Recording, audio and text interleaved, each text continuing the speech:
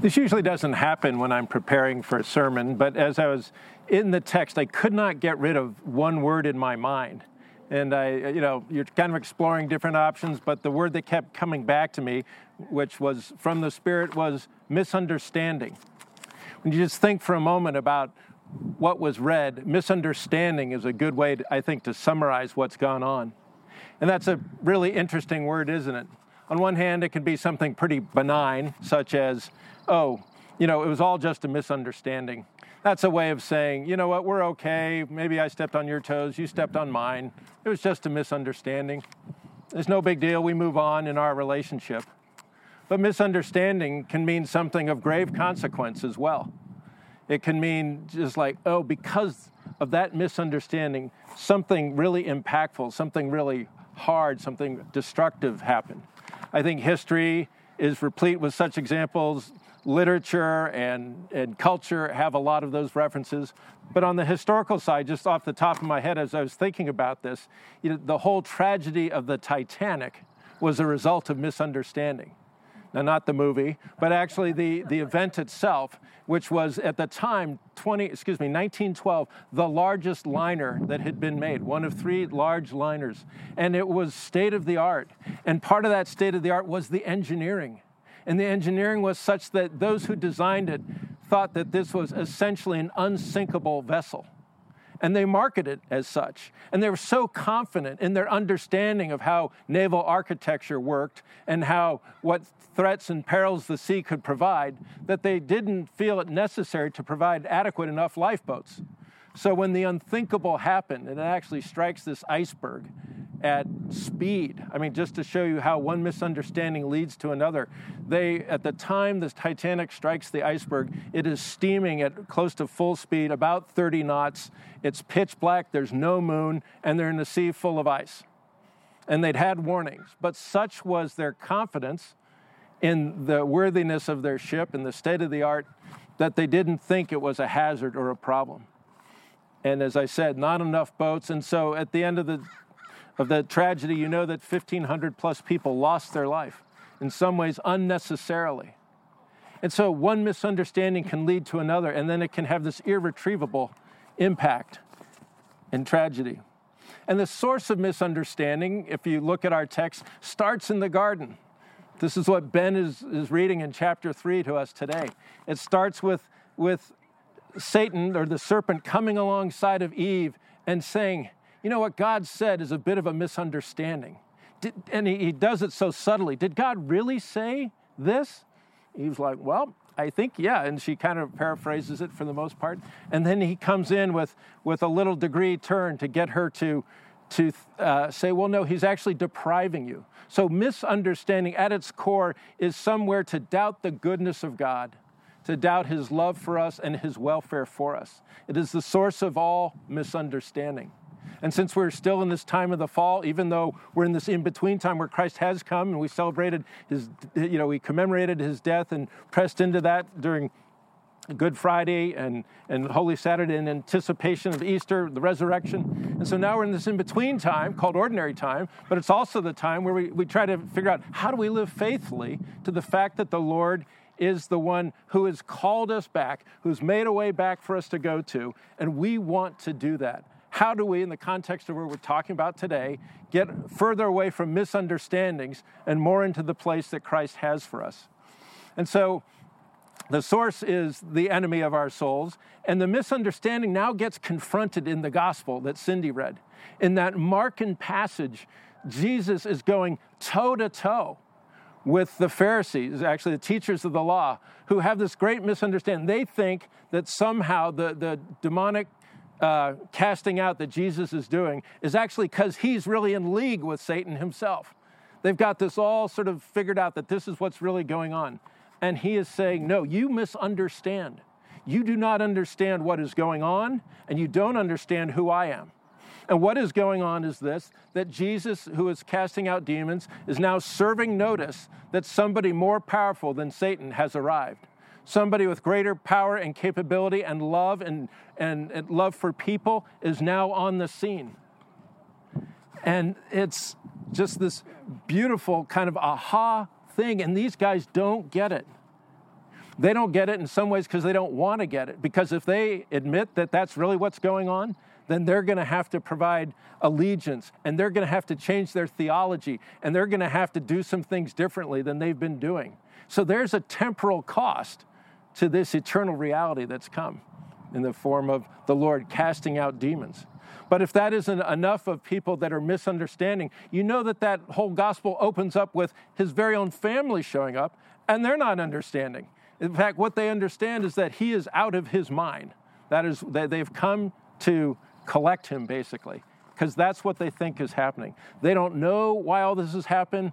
Yeah, you can sort of speculate and add your own words, but like, this isn't the boy we grew up with. Yeah, he was a little peculiar. I mean, he was hanging out in the temple at 12, but this is really beyond the pale. This is scary stuff. And he's on the wrong side of the religious authorities. And so they're just coming out of a sense of protection for him, perhaps out of a sense of protection for them, but they don't understand Jesus' mission at this point, and they don't understand him. They're misunderstanding. Paul, in the same vein in that Corinthians text, he's misunderstood by his own church, by the Corinthian church. So he's writing to them to say, you don't really understand how God works. You don't understand who I am. They actually think he's not really all that as an apostle. They think that he's not eloquent. He's not their idea of what an apostle should be, basically. And he's like, I'm not.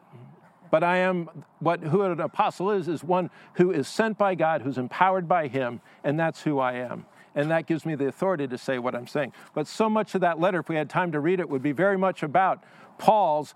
It's an apology. It's for his apostleship. He's writing in defense of his apostleship because a good portion of that church really misunderstands what's going on. So their misunderstanding is actually our benefit. I think where that finds me, and perhaps why the Lord gave me this particular word, is that, just as if people misunderstood Jesus in his day and Paul in his day and followers of Christ in our day, guess what? They're going to misunderstand who we are and what we're about. And since we're not perfect like the Son of Man, we're also going to misunderstand other people.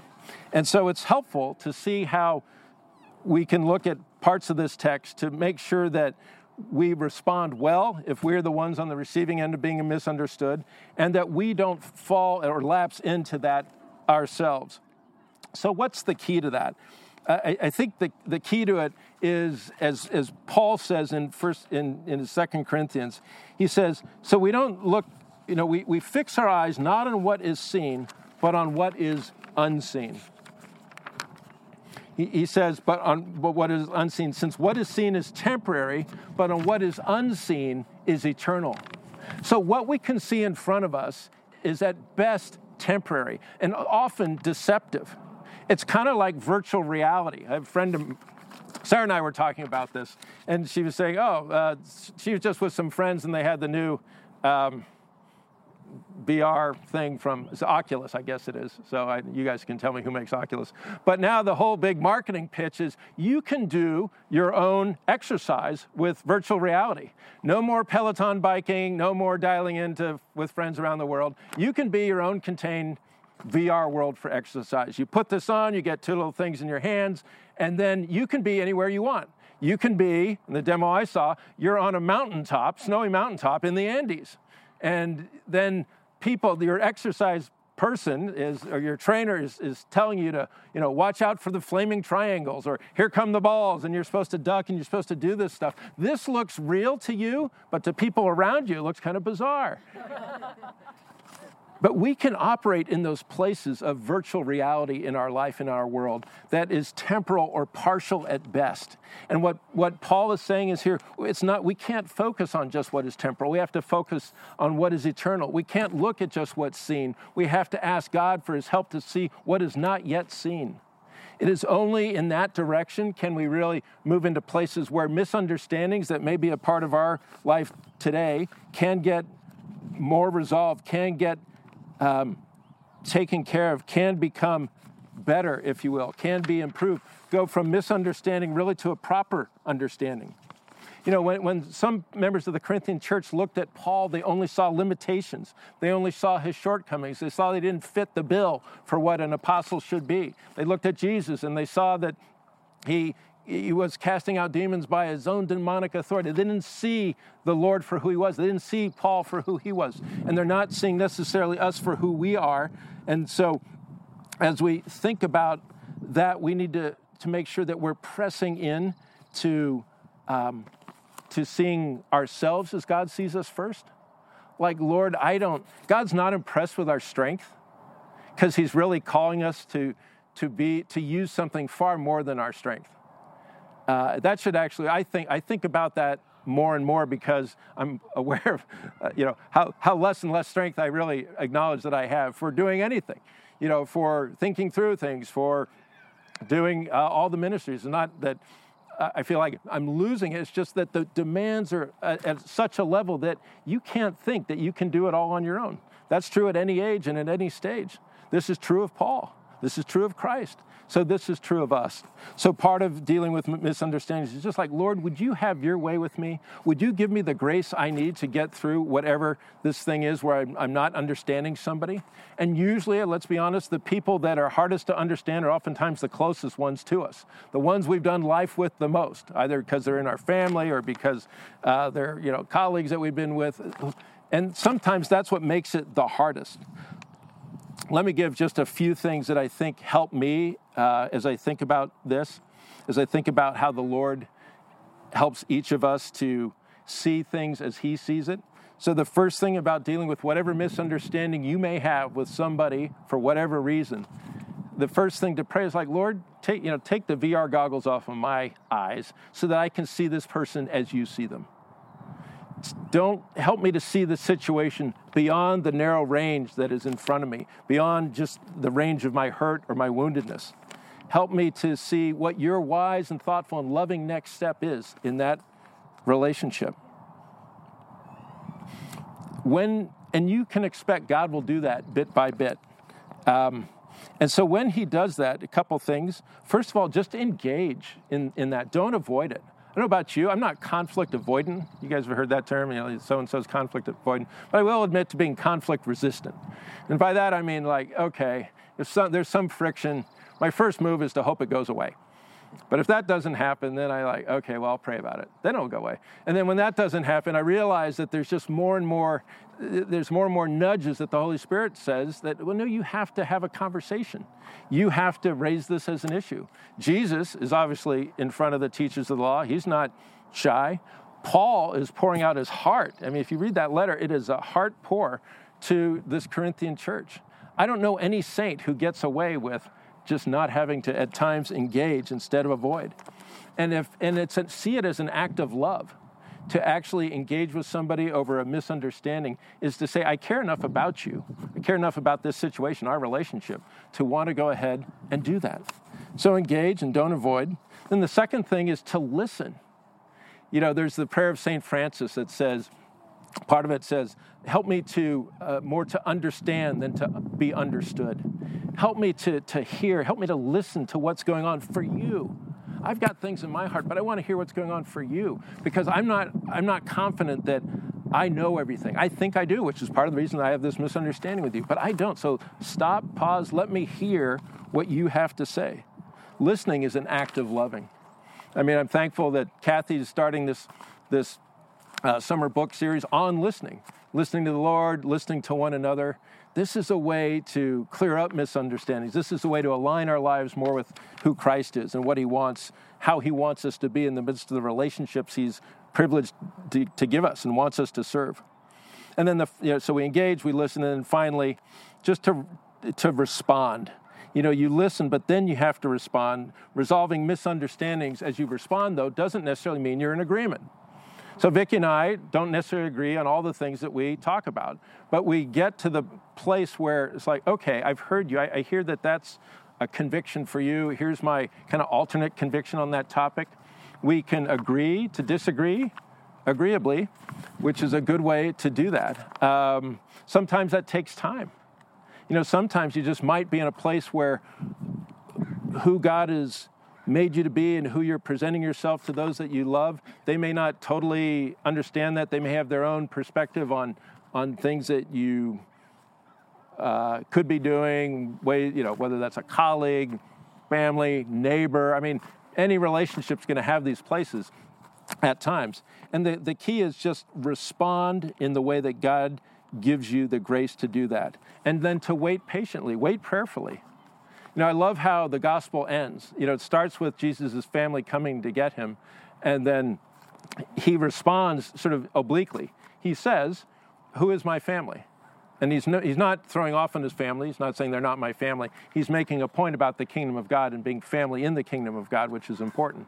But as you know, those that in Mark 3 who are coming to take Jesus away because they think he's out of his mind, come to worship him later on in the Gospels as Lord and Savior. And James, one of his brothers, is a reputed pillar in the church in Jerusalem, and the author, according to church tradition, of the Epistle of James.